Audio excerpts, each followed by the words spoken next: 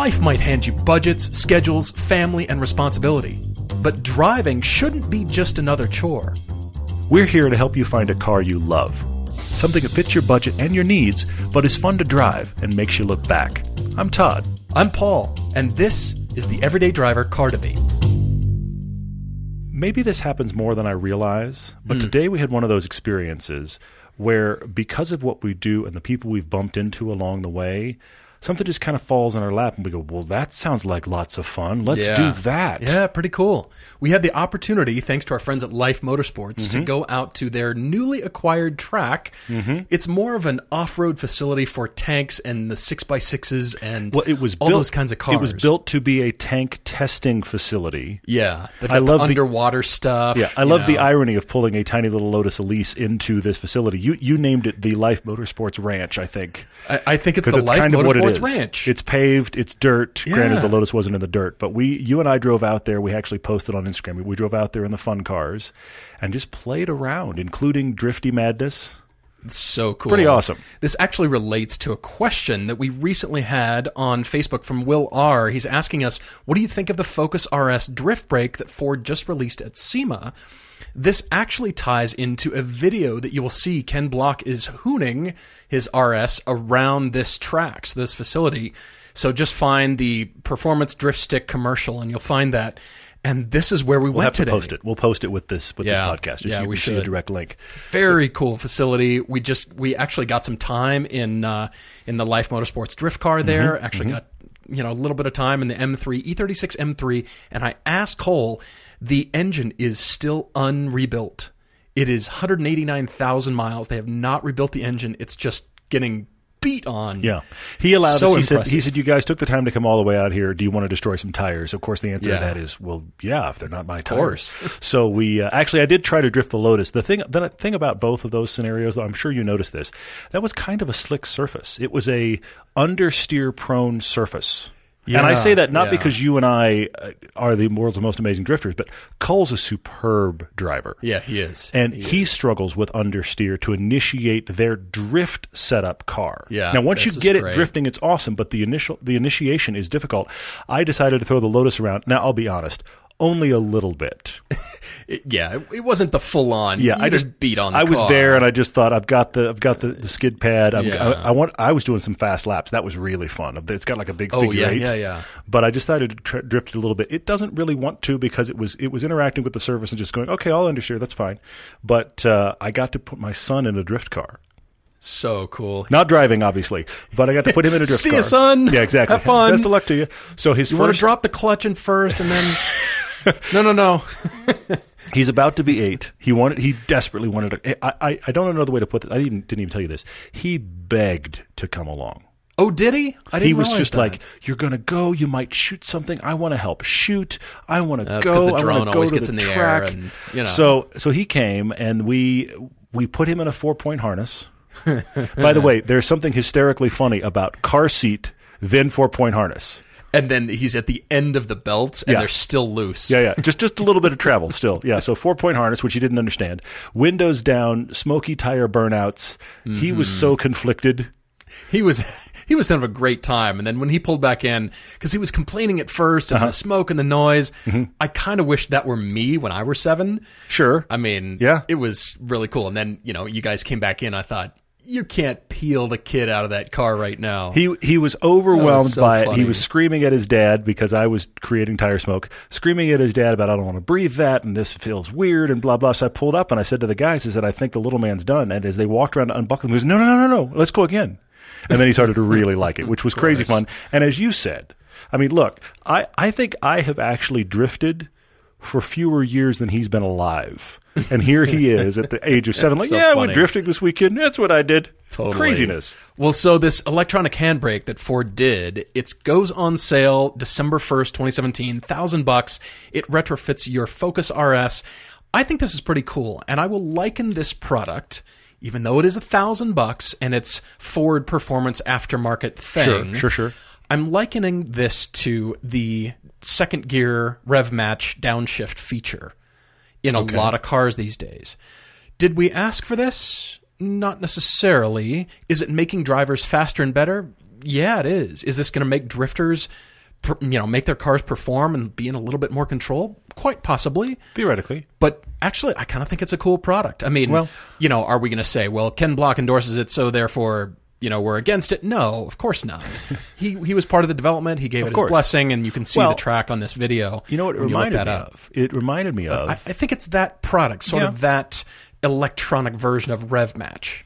What I like about it, actually, I think I like it more than their drift mode.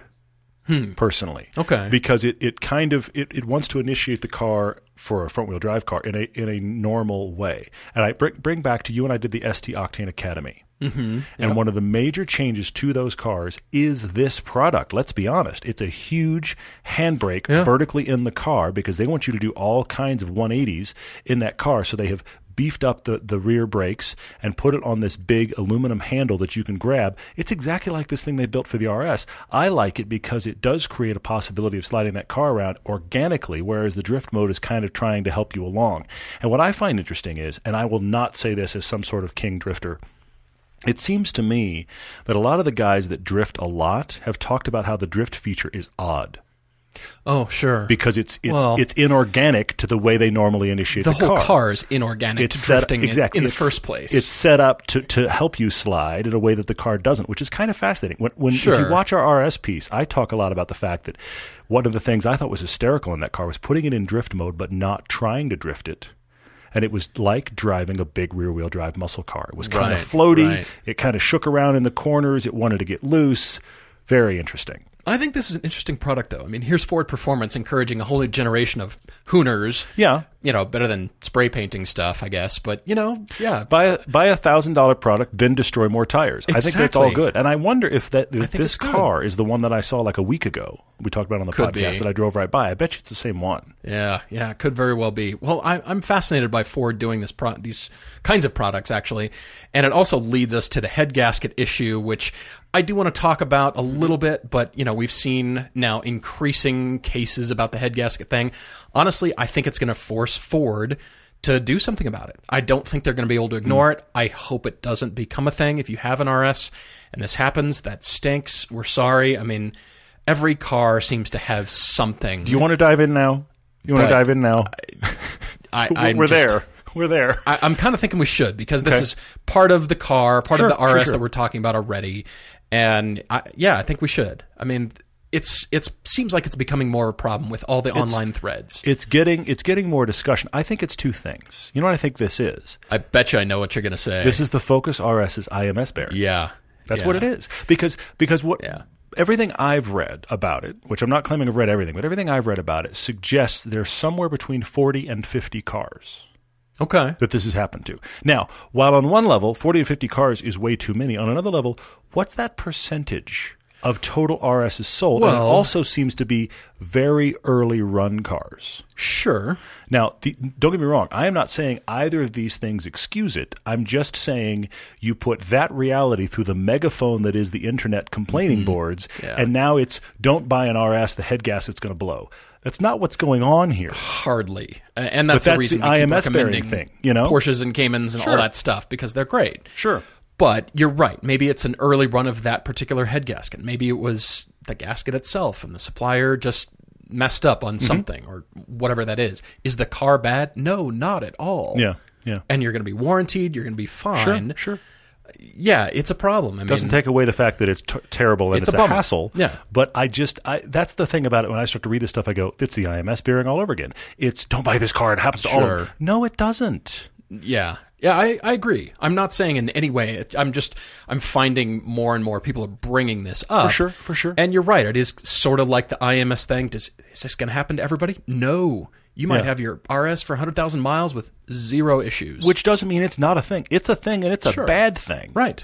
But, anyway, it's watch out for the megaphone that is the internet board. So that's always frightening. Yeah, I guess the moral of the story here is continued research. If you own a car, of course, be in contact with Ford and your dealer and, be in close contact. But otherwise, just continue research. Doesn't mean you have a bad car. Not at all. Does it mean you should sell it? No. Get the drift stick.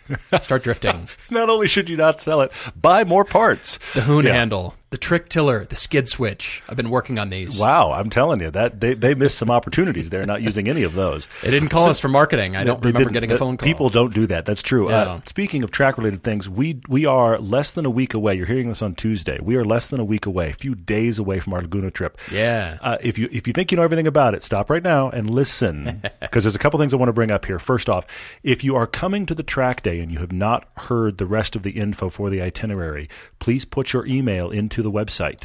Go to everydaydriver.com/adventures. There's a place to put your email in there.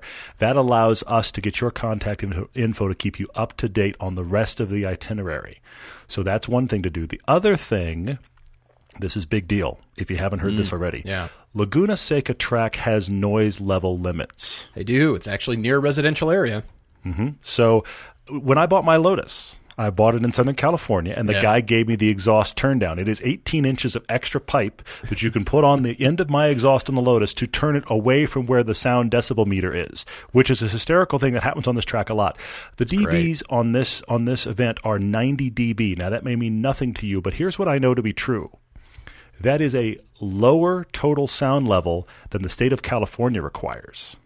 Which is crazy. If you are a person who has a car with an aftermarket exhaust, there is a very good chance it exceeds that limit. Right, and there actually are meters on the straightaway. They do have meters, and they are checking. If you get busted 3 times, you're done for the day, folks. So keep this in mind. Now, if you're saying to me, oh my gosh, like, for example, my FRS I got rid of, I'm certain would be black flagged before the first session was over. That was just a hear you coming rolling up through the entrance up the hill. Seriously, yeah. I'd get pinged while coming through the parking lot. I'm sorry, we can hear you from here. Yeah, sir. exactly. So there's that. What are you thinking? There are ways around it. You can report your exhaust. You can actually, I mean, it's funny the things that happen at Laguna. So you can kind of move your exhaust port around. There's that. But also, you cannot hit full throttle on some of those straights. On the less invasive and expensive side. Yeah, seriously. So I want to bring that up so that you've at least heard it before you get there. So if you have a big, loud aftermarket exhaust, you can at least think it through. We are very excited to be driving with many of you, both on the track and on PCH. I'm getting really excited about this trip. Yeah, this is going to be awesome. And if you think it's going to hurt your lap times, this is a high-performance driving event. We are not recording lap times. Of course, there's always bragging rights. But just relax. We're not racing, so it's going to be fun. I got through a full day at Laguna, and I didn't wreck at all. That's a great day. That is the victory lap right there. Absolutely. Yes.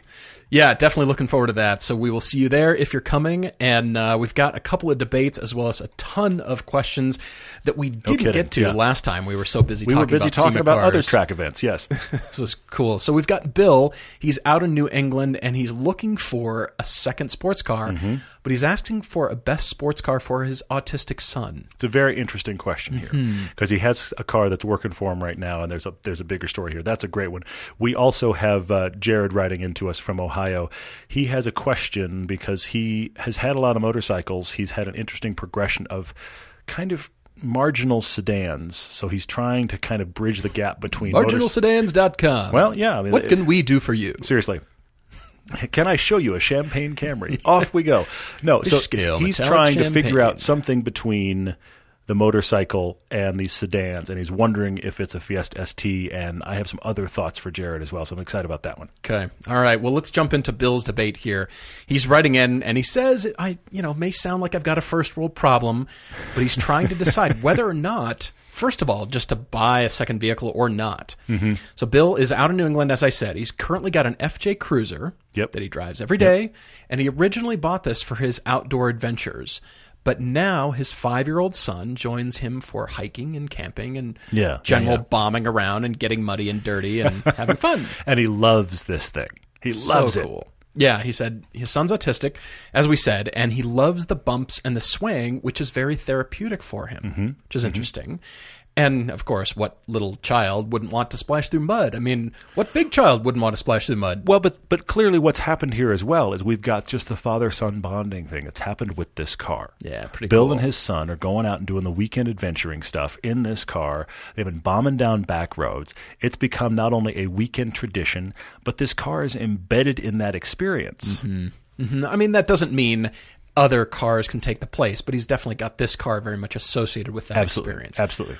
So Bill's saying the FJ's got 145,000 miles currently, and he just got a new job, which means his mileage per year is ramping up to 25,000 miles a year, which isn't the biggest commute we've ever heard of, but that's significant. Still a lot. That's a lot of miles. That's way above the average for sure. So he's saying, is the FJ going to make it? Should I hang on to it? Is this going to be my daily, or should I actually get a second car? And he gives us a bunch of choices here about what he's mulling over here.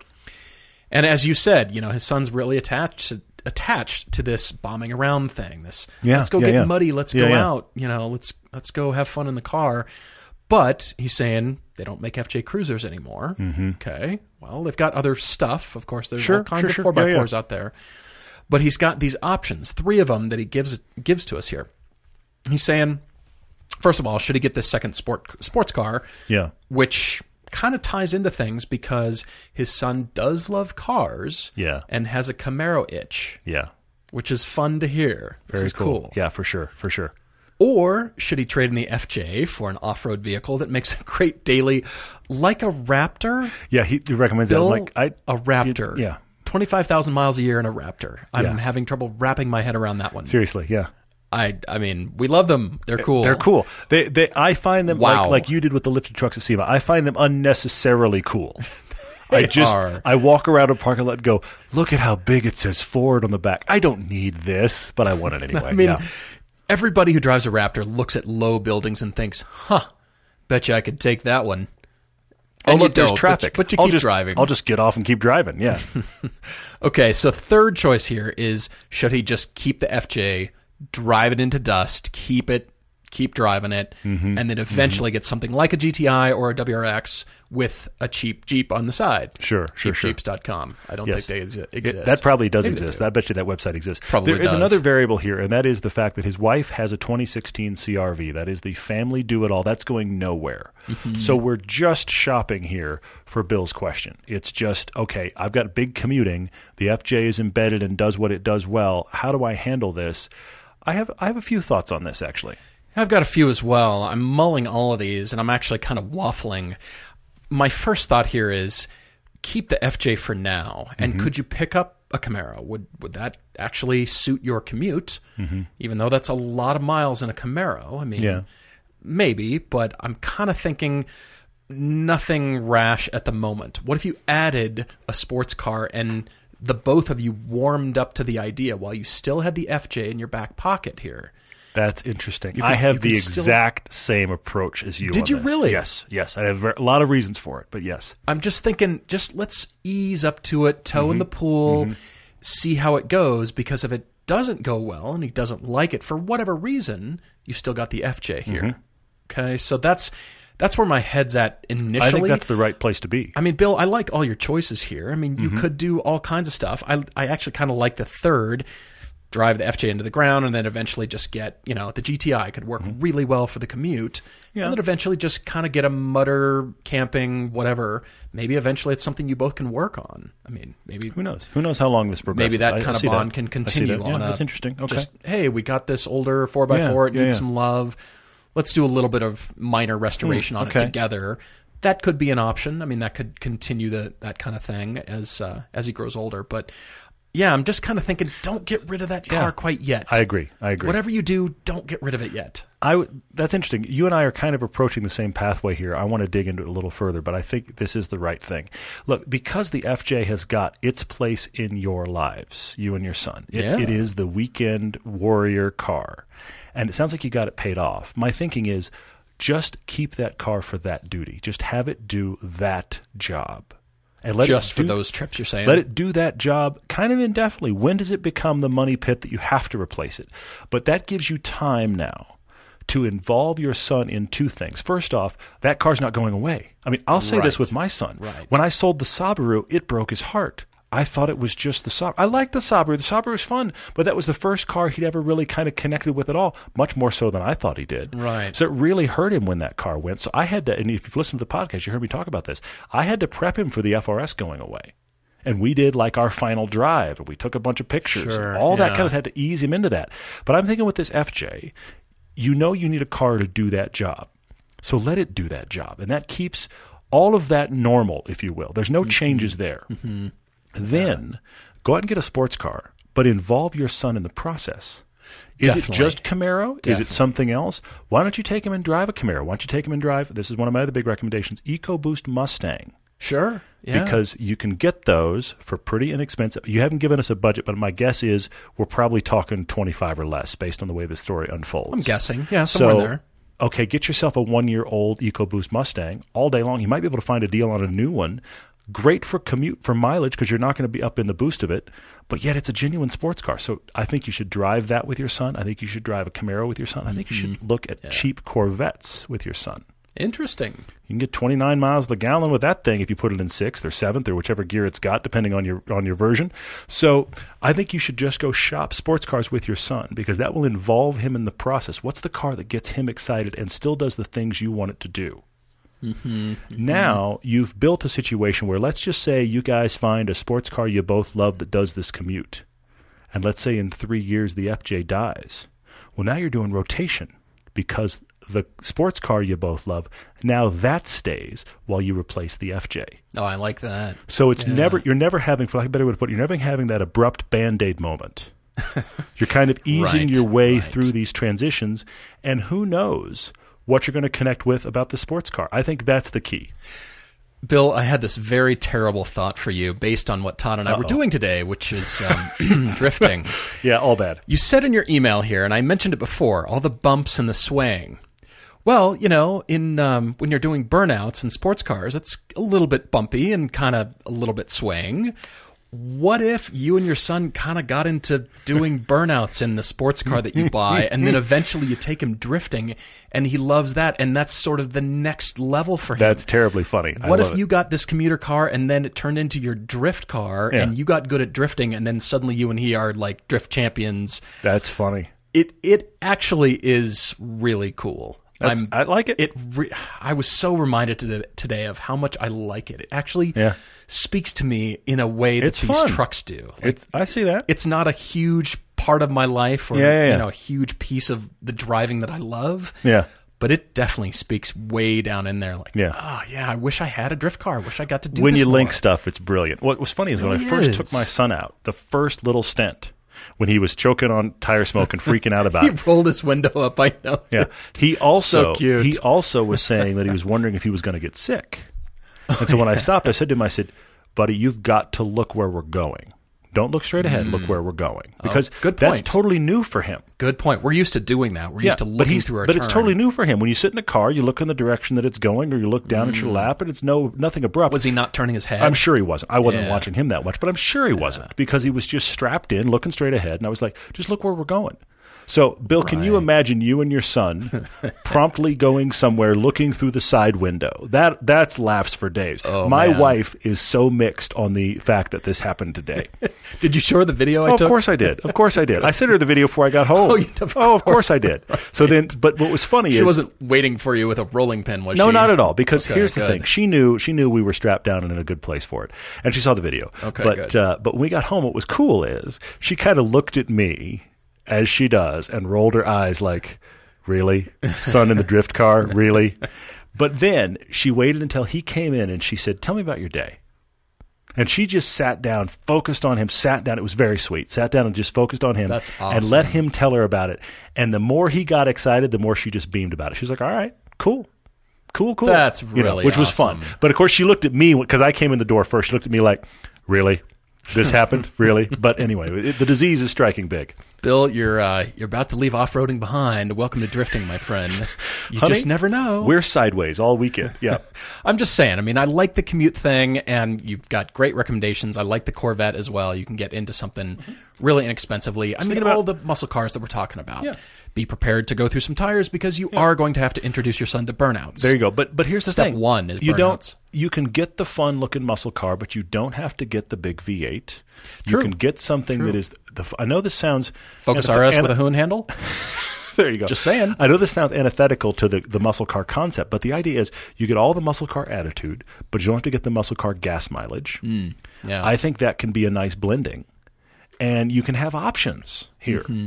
Yeah. But I love the idea of shopping with your son on this. That can be really cool. That's the best part because then it's yours together. For sure. For sure. Well, guys, we will take a very quick break and be right back. Now on Podcast One Sports, it's a family affair on Attack Each Day, the Harbaugh's podcast. We're going to attack this day with an enthusiasm unknown to mankind. Hear incredible stories on Sound of Success, the Dick Enberg podcast. Oh, my. And guess who's talking America's favorite basketball team? Hey, it's Jay Moore, and it is time for America's Lakers podcast. Listen on Apple Podcasts, the new Podcast One app, and where else, Jay? PodcastOne.com. Geico presents eyewitness interviews with inanimate objects. This is Brian Bruno live on the scene of a recent windstorm, here to describe the event, A Chest of Drawers. There's a storm howling outside, so I thought I'd stay in and watch a rom-com. 5 minutes into the flick, a tree branch slams through the window. Were you hurt? I just got a scratch on my chest. Your chest of drawers can't help you in a windstorm, but the Geico Insurance Agency can help you get covered for personal property damage. Call Geico to see how affordable homeowners insurance can be. Let's do another car debate. We're back with Jared here. Jared's writing in from Ohio, and he has had what reads to me like a series of kind of marginal, it does stuff and works sedans. MarginalSedans.com. Yes, exactly. Step right this way. And he also, though he has had Corolla. I think this has your name on it, sir.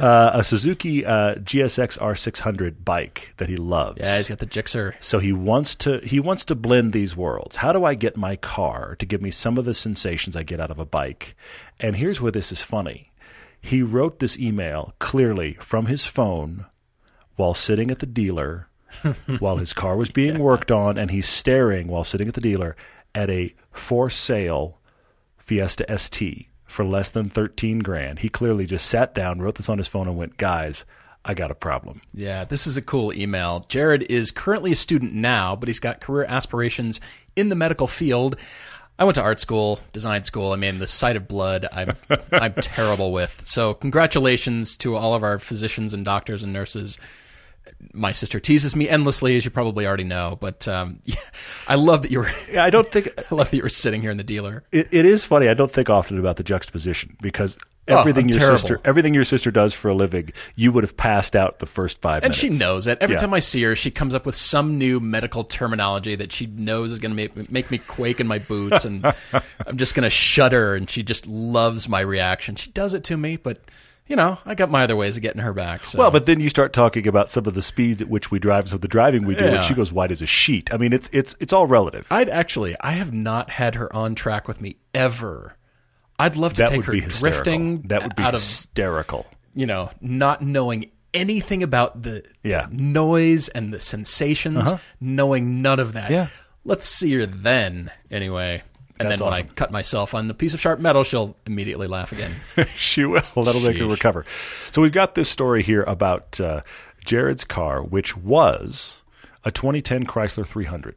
And just under 200,000 miles, it promptly dies. Let's get up there, 191. He had been thinking, maybe I'll get an Acura TL, the 03 to 08 one we really like, at least I really like. He'd been been eyeing those until the fact that the Chrysler now suddenly dies, he has to get a car right away. Mm-hmm. So the TL thing goes out the window, and he gets himself a 2013 loaded-out Kia Optima Hybrid. Okay. Which is the reliable, do-it-all sedan. And he talks here about how nice it is to be in. And that he loves the car. How pleasant it is. But there's nothing dynamic about this car, and that's where the problem happens. Yes. All right, so he started to embrace this full car guy mentality not too long ago. Well, maybe we might have encouraged that a tiny bit. We're such fantastic influences. So he had about $15,000 to spend. It was very hard to turn down this dynamically rewarding car as opposed to a pure commute machine, as he's saying.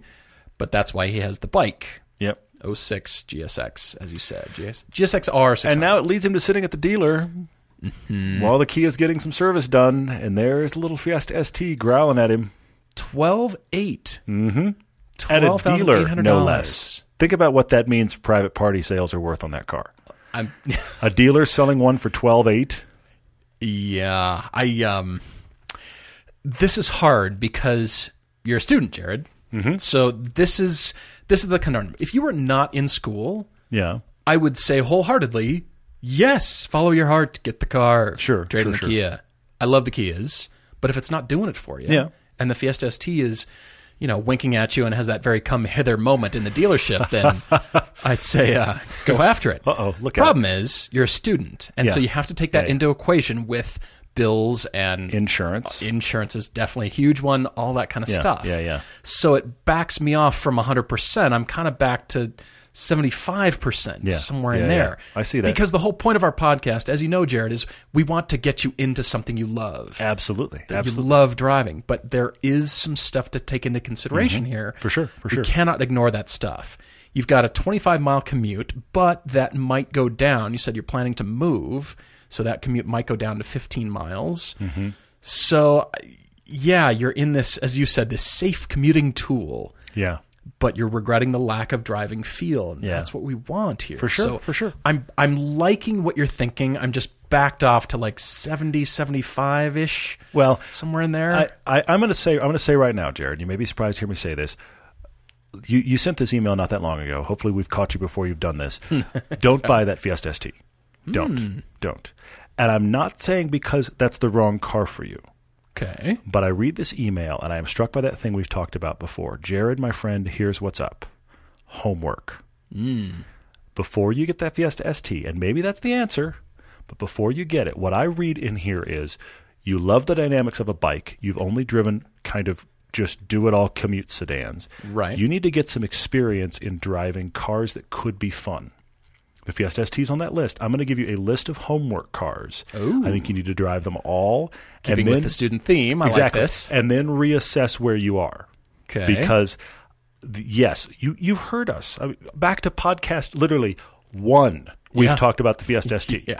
Okay? So it's not that we don't like the car, but I don't want you to jump right now for that Fiesta ST without having a little bit of experience as a driver in other platforms before you make a call like this. Sure.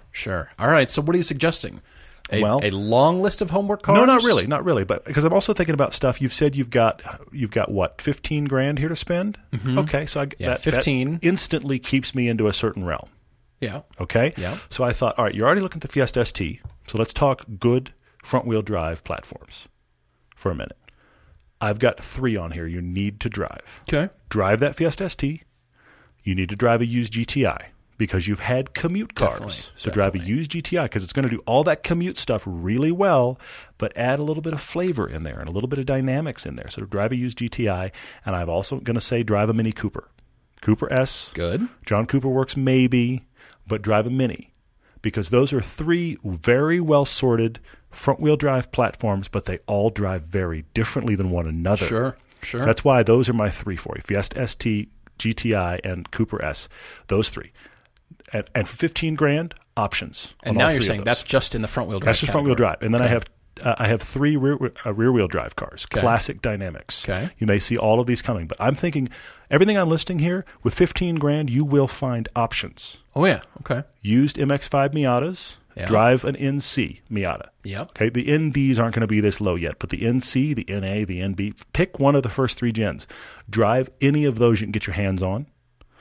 May not work. I realize it's convertible and it's little and maybe it's too small, but you need to drive one for sure.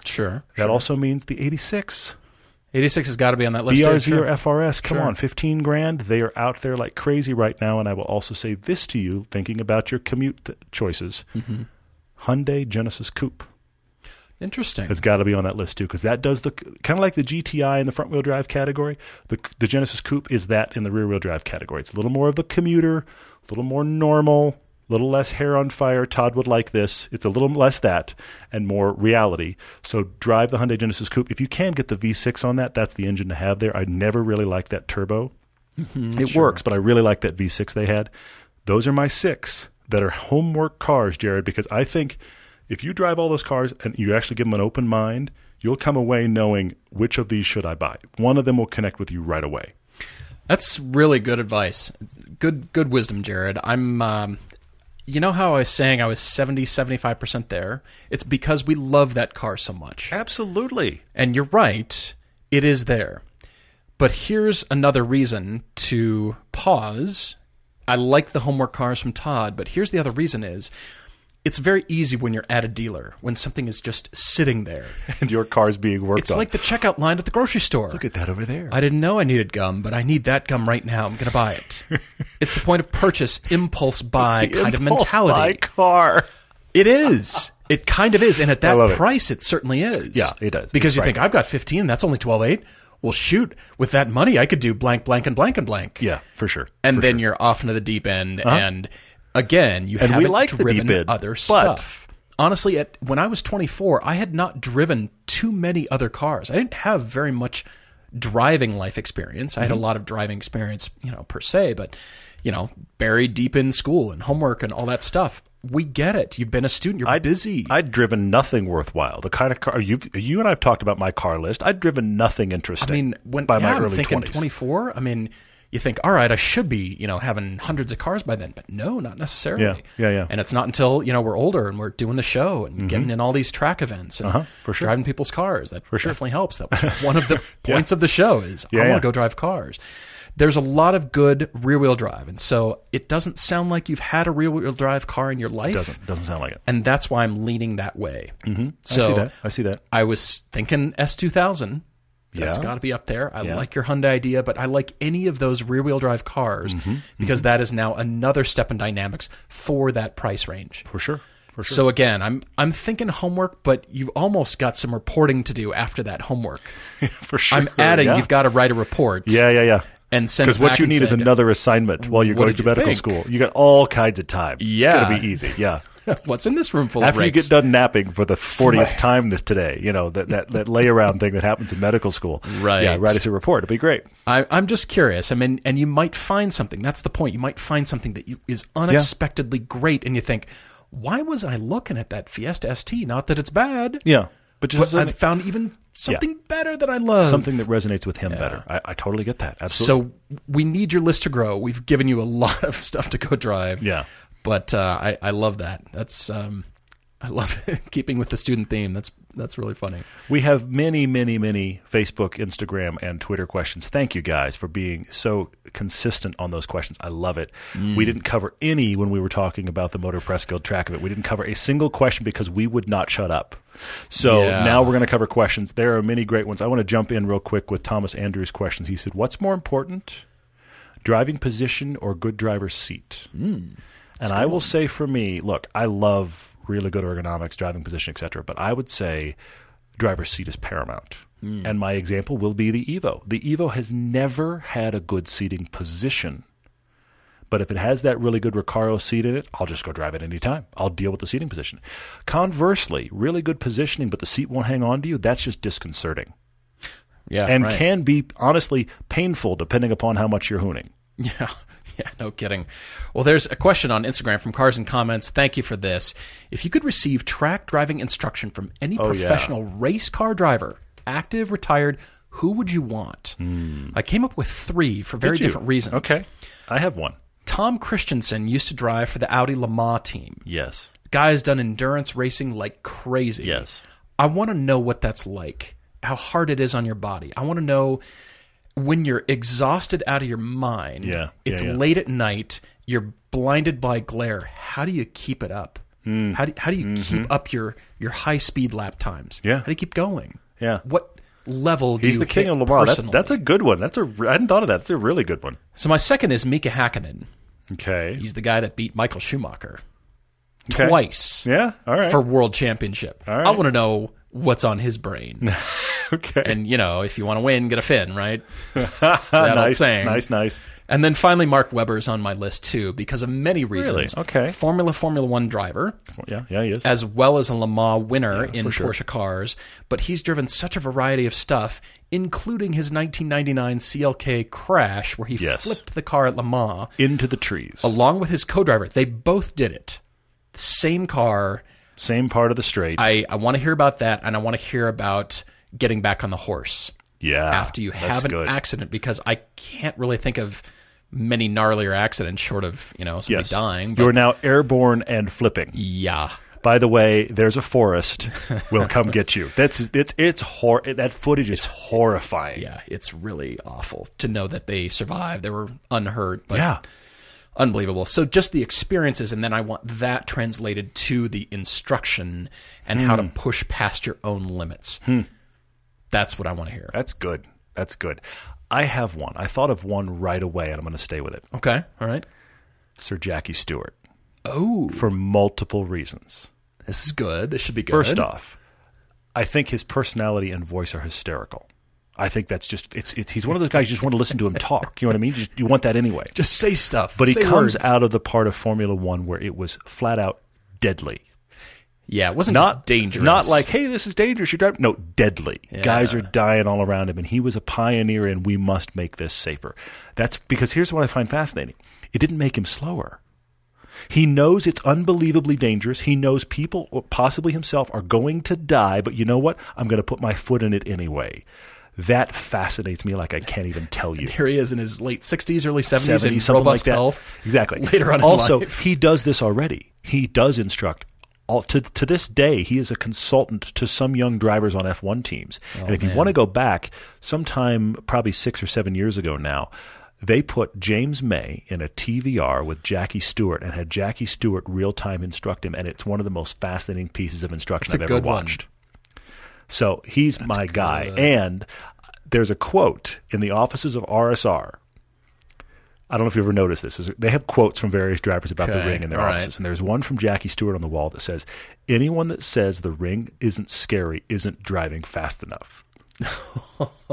And I think about his era when everything was so deadly and when F1 was still doing the ring. And that's his quote on the ring. I'm just like, if somebody's going to sit right seat and I can pick him, it's Sir Jackie Stewart. Oh, man. That's excellent, actually. I really like that. And I've seen him, too. I probably have a foot on this guy. I am a tree compared to Jackie Stewart. He is a tiny little man. But he can hoon the wisdom anything. coming out of that guy would be incredible. Yep. Wow. I don't know if you saw on Instagram, it actually wasn't in our questions listing, but I wanted to speak on this really, really quickly. Motage, I'm not sure what your avatar is, but I posted a picture of the Mini, which again, I call Spot, and it's got circles on it. And he says, okay, I have to ask, Todd, are you going to leave the circles? Because for him, it's a bridge too far. He just doesn't like it at all. He's just like, I couldn't get him off there fast enough. Help me understand if you're going to leave the circles. And then he says, I do understand you want your cars to look as much like a Matchbox car as possible. That really does describe me quite well, doesn't it? That's so funny. So he says, maybe I should live a little. Here's my thing on the circles. When I first bought the car, I thought I kind of want to take them off, but I kind of didn't. And I'll tell you both reasons. I will say the number one reason they're not coming off is because the one on the front is underneath the paint protection film. Yeah, it's under the clear film. So I'd have to do a lot more to get that off of there. But the longer I own it, the more I love them. And here's why. If you've listened for more than 5 minutes, you know I rage against silver or gray cars. Yes. Because they are personality-less. Lots of irony. This car now has personality because it is a gray car with these little spots. And I have the same problem doing the Lotus, which is, oh, look, there goes Todd. But because you know that's the only one like that. So in that regard, I am going to leave it because to me it gives the car that is a color I frankly don't want the personality I do want. No, that's great. I like that. All right, what else on here? Teal PR is talking about the Model 3. He said he recently saw the Doug DeMuro review of that car. Okay. He can't stop thinking why this car doesn't have a heads-up display, since it, of course, doesn't have a gauge cluster like a normal car. Well, in the future, what's normal anymore, right? Mm-hmm. So with that in mind, what car do you think is missing something that's obvious? I'm thinking, I guess you're saying just a normal part of car interaction that is not there? Or that specific car is crying out for, why doesn't it have this? What I'm thinking of right now is the Infiniti Q60 that we recently drove. Okay. It wasn't so much that it was missing something. It was just the intuitive nature of the buttons. And I understand that car manufacturers are trying to mix it up and not just be, does that and this does this. But I look for intuitive nature of things. When you and I get in a car and drive it right away, we're just, set off. And it's especially prevalent at new drives, track days, whatever that is. When you've got a very short amount of time and you've got to go You've got to learn the car. Yep. And I'm thinking, all right, I need to turn up the air conditioning. I need to turn the radio off. I need to just focus on what I need. Where's the sport traction, Sport Plus, traction off, all these things. It took me a while to do that in that Infinity. And the buttons were in unexpected places due to the design. Now, interesting. That doesn't mean I can't get used to that if I bought the car and I'm living with the car. Yeah. Of course. You always get used to I'm just always looking for that intuitive thing. But, I mean, your Mini is a perfect example. What's normal? The Speedo is in the center of the dash. It's a dinner plate. Yes. What's normal anymore? I mean, you're right. You know, I forget which Toyota model it is. It's not a Yaris, but the instrument pod is off-center even in a cheap car. Yeah. So designers are always trying to do things, and we're going to see more and more of this. But the biggest thing I can see is you got to keep the cost down on that Model 3 somehow. Yes. We'll see a heads-up display, something from Tesla that will be amazing, and it'll work 99% of the time and all that kind of stuff. And you can program it with your phone and who knows what. But you got to keep the cost down on that kind of thing. So I always look for the intuitive nature, and then you kind of do come across things. I mean, we could talk about heated seats or options or things like that. Well, sure. I don't think that's what you mean, but I always kind of direct more towards intuitive nature of finding things that I need quickly and understanding the car. That's what I relate to. Oh, it doesn't have this. Well, it does, but it doesn't work like you think, and you know what I mean? Yeah. I don't have a specific car, but I'm going to give a headline here. I hadn't thought about this question, but now it's kind of rattling around in my brain. I'm sure I'll think of a specific car as soon as we stop recording. But here's my headline. Any car that they expect to be driven hard by enthusiasts where you cannot turn off the helpers. Sure. Traction control, rev match, these kind of things. And I don't mean turn them back. I do mean turn them off. Yeah. The holes in the safety net aren't just enlarged; they're completely gone. And I do mean rev match is another great example. The stuff that makes the car drive itself more for you. If you're a guy that really likes to drive, please don't get me wrong. All these cars having these safety features, I'm all for that. I'm all for it. Yeah. Oh yeah. But you should just have the option if you're a driver and you want to learn things and you want to push it a little further, the ability to turn it off. Yeah. I'm with you on that one. Well, sticking with the electric theme here, Rich J is asking about an electric SUV or truck to tow my race car. Tons of torque and unbeatable miles to the gallon. I love the juxtaposition there too. Car that does not pollute, car that does all the polluting for both of them. Yes, exactly. I know of no suitable electric vehicles for sale or even on the horizon. Am I missing something? The only thing that really comes to mind is something you and I saw at SEMA called Bollinger Motors. Okay. If you look up bollingermotors.com, it makes boxes look rounded and curved. That's true, yes. It's not pretty. It's a Hummer plus a Jeep plus a I don't know, your plus another industrial dishwasher at a restaurant.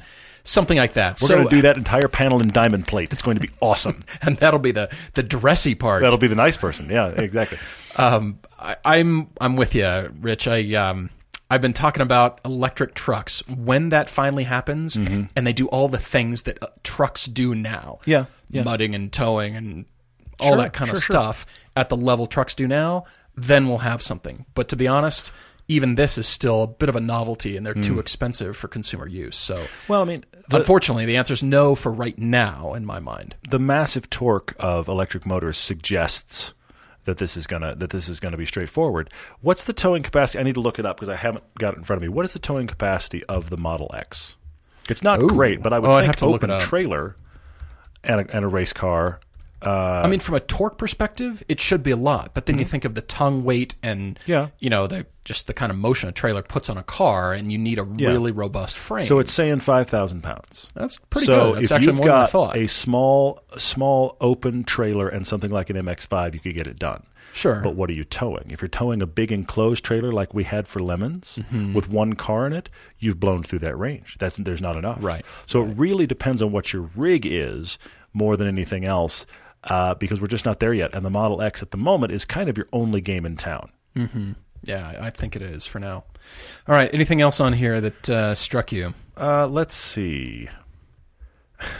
I feel like this is the obvious question. Instagram, A. McFarland says, would you rather have the small and nimble car that sounds and moves like a muscle car? Or muscle car that somehow acts like a Lotus? Muscle car that acts like a Lotus? Let's do that. This is low-hanging fruit here, people. That's perfect. Also, Mike Jensen asked this question. Mike says, okay, what do you think requires more overall driver skill? racing, or limping a barely running car home through traffic? I'm guessing this is a recent experience. Now, Mike, I've done what you're describing more than once. I've done my alternator doesn't work, and I'm sitting in stop and go. How am I going to pull this off? I've done this. And it is an accomplishment to know your car well enough to limp it home. I'm really glorifying this now. Think about the World War II pilots where half of their wings gone and they somehow fly this beast home. It's that right. kind of thing. I'm not saying you aren't sweating and you aren't making an impressive amount of display of skill. However, Mike, every time I think I drive well, I just have to do a ride along with a guy that actually drives for a living. Mm-hmm. And then I realize I have no idea what I'm doing. Okay? The amount of information that they are processing and how easy they can make this look. And I'm going to call out our friend Billy Johnson. Oh, great. Excellent. Yeah. I watched him hop in someone else's 05 Ford GT. Okay. Now, this is a guy Such that a great story. drives the current Ford GT and races the current Ford GT at Le Mans. Is a development driver for Ford. Clearly, the boy can shoe. Yeah. Okay. He's a great friend of the show. Really nice guy. Billy, if you're listening, hello, man. Let us know when you're here again. Yes, please do. I watched him climb in someone else's 05 and heard him tell the story. I've never driven one of these before. Proceeds to do one lap around the track, normal. Halfway through the second lap, he just decides to drift every corner. Now, keep in mind, Billy is not a drifter. Awesome. He's not a drifter. He's a race car driver. Awesome. But he's having, and I've got the in-car footage. He's having a casual conversation with the owner who's riding right seat. That's the best part. While he hoons it sideways in a car he's on his second lap, which means, if you want to put it in perspective, he's been in the car roughly 2.5 minutes. Right. That's the best thing. He's chatting up the owner and then decides to drift. There is a level of skill going on there that is beyond what we all think about. You have to ride with these guys or see them do this, and then you go, okay, that's skill I don't have. Yeah, no, I agree. I'm trying to look through other stuff on here. John B. is asking about storage for seasonal or track tires. How critical is it to keep tires stored in a climate-controlled area as opposed to the garage with some temperature fluctuations? I don't think you have much to worry about, to be honest, John. I mean, you and I both have stored our tires in garages, and it's been 25 below outside. Yeah, and your garage connected to your house is never getting that cold. Right. I mean, if you leave your door open and the temperature goes up, of course, or down. I mean, yeah, I knew what you meant. Yeah, but anyway, yeah, I don't think you really have too much to be worried about. It's only if you're leaving them outside and they're frozen and encrusted and all that kind of stuff. You've got some stuff to be concerned about, but otherwise, if they're stored, they're wrapped up, corner of the garage, you should be fine. Yeah, I can't imagine that being a deal unless for some reason your garage is getting well below zero, which why is that happening? But I suppose that could be a problem. But other than that, I don't think it's a big thing. Price Assassins on Twitter. Did you see this question? This is a hard question. All right, go for it. Should you lease, I'm assuming you mean the new one as a result, lease the new NSX or buy a GT350 Mustang if for the same 3-year period, the out-of-pocket expense for that 3 years is identical? Well, this is tough. It's a difficult question. It's a difficult question. I also like the fact that your avatar is Price Assassins, by the way, and we're talking about what's the value for money question here. Okay, having not driven the new NSX quite yet. True. It's on the short list. Short list on the roughly on the schedule. I'll even tease it that far. Yes. Have not driven that yet, but we have driven the GT350, both the R, a few times, yeah, and the regular 350. Not that there's that much difference, but there is. So, leasing is always the better way to get into something more expensive that you can't really afford. For sure, that's the whole point of leasing. Absolutely, that's the benefit of it. Yes. I'm just wondering if you'd just initially have more fun in the Mustang. Honestly, this is a really hard question. The thing we don't know... They do different things, though. They do. The thing we don't know here is we don't know what kind of driving, what kind of life is this car going to have for 3 years. That's true. But here's my big thinking. If the GT350 you can get for what it costs... Right. That's the big sticking point. You get the GT350 what it costs. I think that might be the better call because of two reasons. One, I think that car, because of its personality of its engine, is kind of fun at any speed. And I also don't think you're going to feel as precious.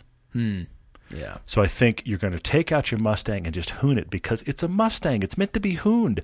When are you going to tap into the real potential of the NSX? Look, it's going to be awesome to walk up to. It's going to be amazing at Cars and Coffee. You're going to be thrilled you own it. Look, I could go on and on about all the reasons the NSX will be great. But I think the GT you would just own and drive and enjoy and hoon and not stress. Yeah, I'm with you. Especially, I was thinking about this as you were talking, from a leasing standpoint, you're going to be very precious with it. And plus, because it's the new NSX, guess what? You're going to want to drive it a lot, and you'll probably blow past your mileage allotment unless you get a high mileage lease. But maybe. I don't even know if you can do that with the NSX. Well, but then I think the NSX is also going to require taking it places like tracks to get a sense of what it can do. Because I think, and you don't say where you live. Maybe you live in LA and you can do canyons and stuff, and I'm sure that car would be brilliant on canyons. But I do feel like the GT350, even though it comes to life if you have places like a track to really get that car high, that car is fun, honestly, slow. Sure. It's surprisingly fun slow. Yeah. And I think the NSX would be surprisingly nice slow. But I think you're nowhere near where it needs to be. Yeah, I'm going Mustang too. Ed the Sled is teasing me. You turkey, you sent a 2009 Porsche Cayenne GTS 6-speed on Bring a Trailer. Oh, you turkey. This looks great. I want this car. Yeah. Oh, man.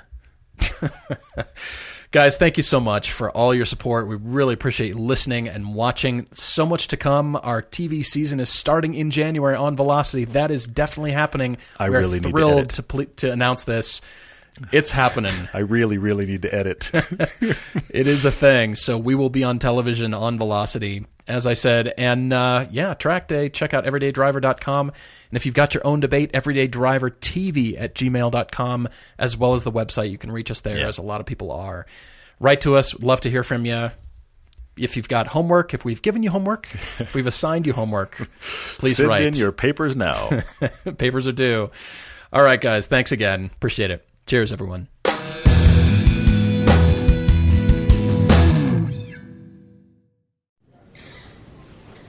I can't believe it.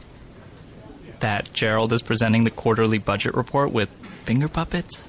Look, here comes a 1.7% decrease in fixed overhead. Hello, everybody. No, I can't believe how easy it was to save hundreds of dollars on my car insurance with Geico. Who are you? The projected increase in organic Q3 revenue. Hooray! Believe it, Geico could save you 15% or more on car insurance. ADT can design and install a smart home just for you, backed by 24/7 protection. A new smart home at your service, customized for your lifestyle. Set up custom automations unique to your home to automatically do the things like lock the doors or set the thermostat when you leave. Even close your garage door from virtually anywhere. ADT will set up your home with multiple smart home devices and security features like indoor and outdoor cameras, locks, lights, and garage door control, even video doorbells. Visit ADT.com/podcasts to learn more about how ADT can design and install a secure smart home just for you.